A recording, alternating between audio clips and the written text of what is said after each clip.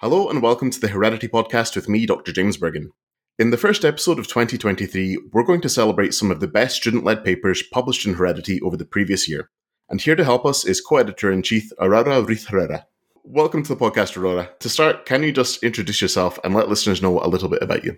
Yeah, thank you, audience, for having me today. So, sure, my name is Aurora Ruiz Herrera. As you said, I'm working as a co-editor-in-chief of Heredity. I'm an evolutionary biologist and geneticist based at Autonomous University of Barcelona in Spain. And basically, the objective of our research group is trying to understand how genomes are organized, evolve, and transmitted to the offspring. So I'm really happy to be here and explain as first in the year why these excellent papers were selected as students' papers in Heredity. Perfect. Well, thank you very much for joining me. And as you were saying there, we're here to talk about the 2022 Student Paper Prize. And that name may sound a little bit self-explanatory, but I wonder if you could just tell us what this prize is and explain a bit about it. Yeah, so in Heredity, we like to encourage the involvement of early career researchers. And as a society-run journal, giving a prize for the best student paper is a good way to do it. We think it's an excellent way to do it. So just to give you a little bit of background, the Best Student Paper Prize was introduced recently in 2020 by our previous editor-in-chief, Barbara Mabel. So it's 3 years now that this prize is running. And we would like this to continue to helping the students to get more engaged with the genetic society and giving them the opportunity to reach a broad audience with this prize. Perfect. And I guess before we get into the specifics of what made last year's papers great, what is it you're generally looking for in a good student-led paper? So we are looking for papers led by students, obviously, but that they are cutting edge in their field, paying special attention to the way the paper is written and the data presented. So as Heredity covers a broad range of topics within the field of genetics, we also looked at the students' papers or bring a general message that can go beyond this system under study in this case. And so this is a general idea, so cutting-edge research and also a way that the students present the paper in a clear and articulated manner.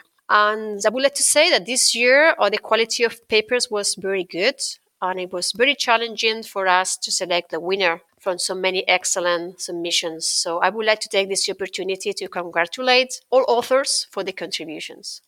Yeah, they are definitely some very good papers, and we have 3 excellent ones to talk about today. So let's start our celebration of 2022 with one of our runners-up, Cameron Walsh from the University of Hawaii at Manoa. His paper was called Genomic Insights into the Historical and Contemporary Demographics of the Grey Reef Shark.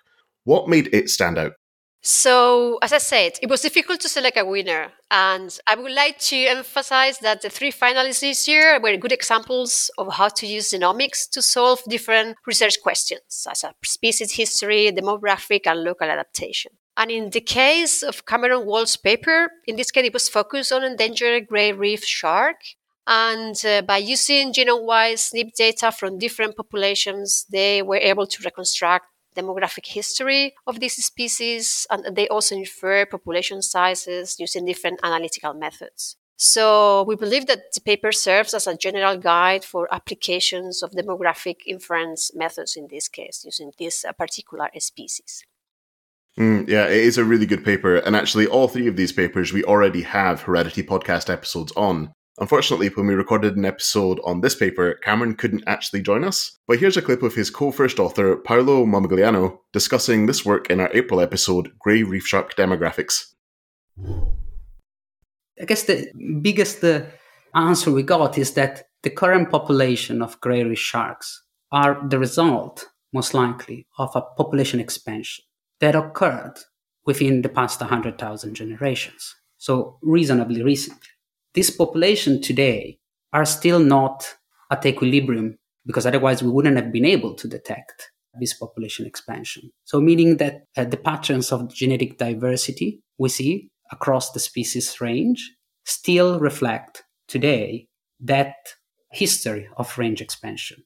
And this is important when you think about population structure and you think about genetic differentiation from a conservation genetic perspective as well. And Using this method, where we looked at the location where there is the highest negative correlation between distance from that point and genetic diversity, it seems that expansion started somewhere in the coral triangle. So again, it started in that very high biodiversity area, which has been proposed as being a net source of oceanic biodiversity.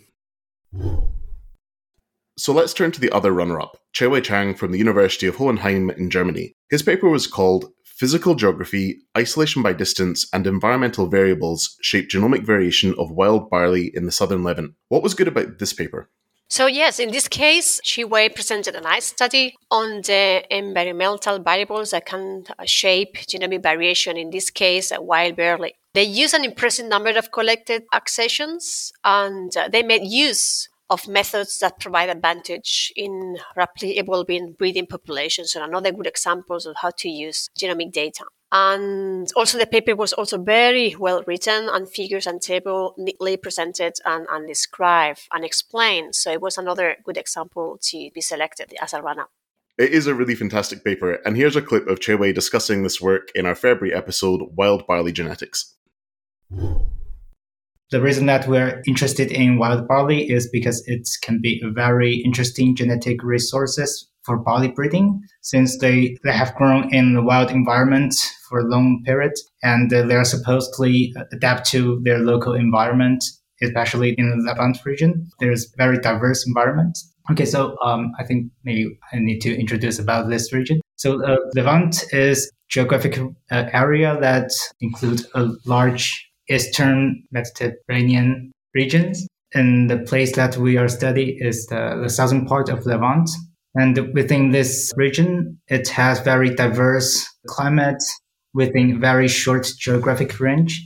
So since we are studying in a very small regions, they supposedly will have a lot of migration. But meanwhile, the highly diverse environment should impose very strong natural selection to the population there. So this will become a very complex but interesting system for the study. And we think this kind of environment would provide some selection to those mutations that can be used in barley breeding when it comes to the study of related to climate change. And finally, we have our winner, Mario Ernst, from the Leibniz Institute for Evolution and Biodiversity Science in Germany. His paper was called Utilizing Museomics to Trace the Complex History and Species Boundaries in an Avian Study System of Conservation Concern. What made this the best student-led paper of 2022?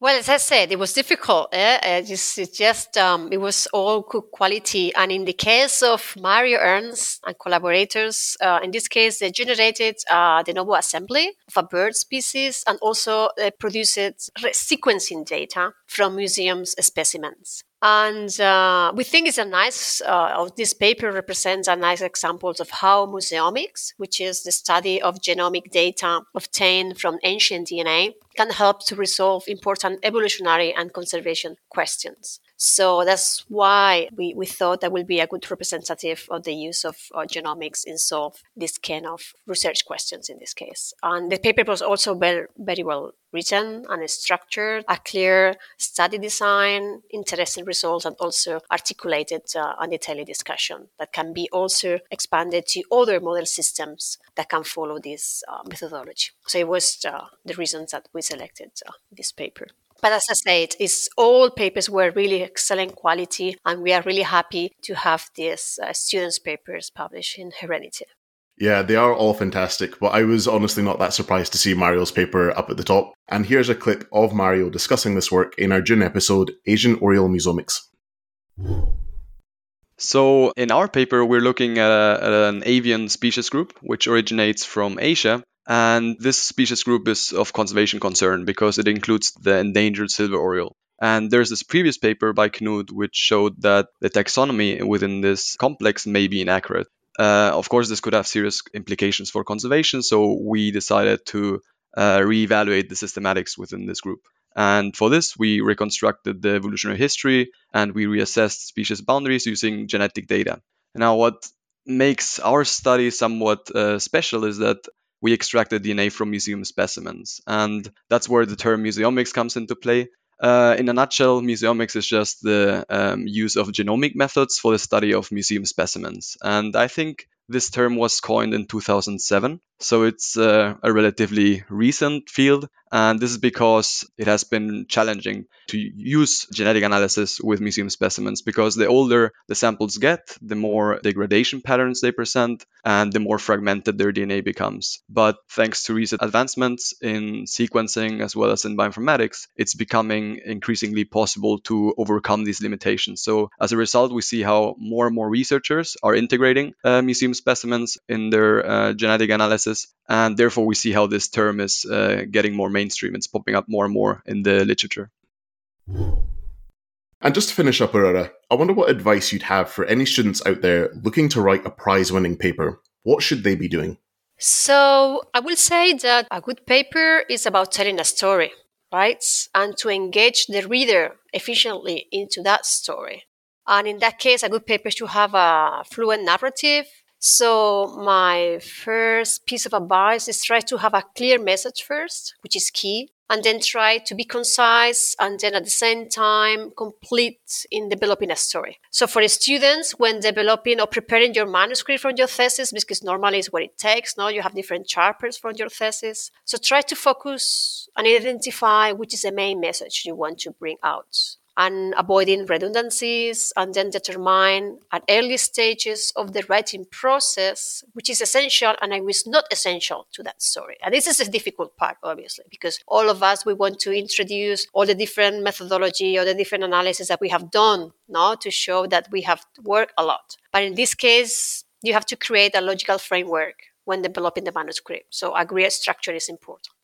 And then when you send the manuscript to the journal in this case, and then when receiving comments back from the reviewers, I will also advise for early research career stages to respond to all comments. Don't take comments or criticisms too seriously, to give it a thought and then think about that. Because if reviewers ask for clarification, this is probably because there are some aspects in the manuscript that are not clear enough for the reader outside the area, outside the field. So, make sure that points are covered in the manuscript when sending a response back, and also be constructive in a way, because there's always ways to improve your manuscripts, right? So that will be my first, for the humble opinion of reading different papers.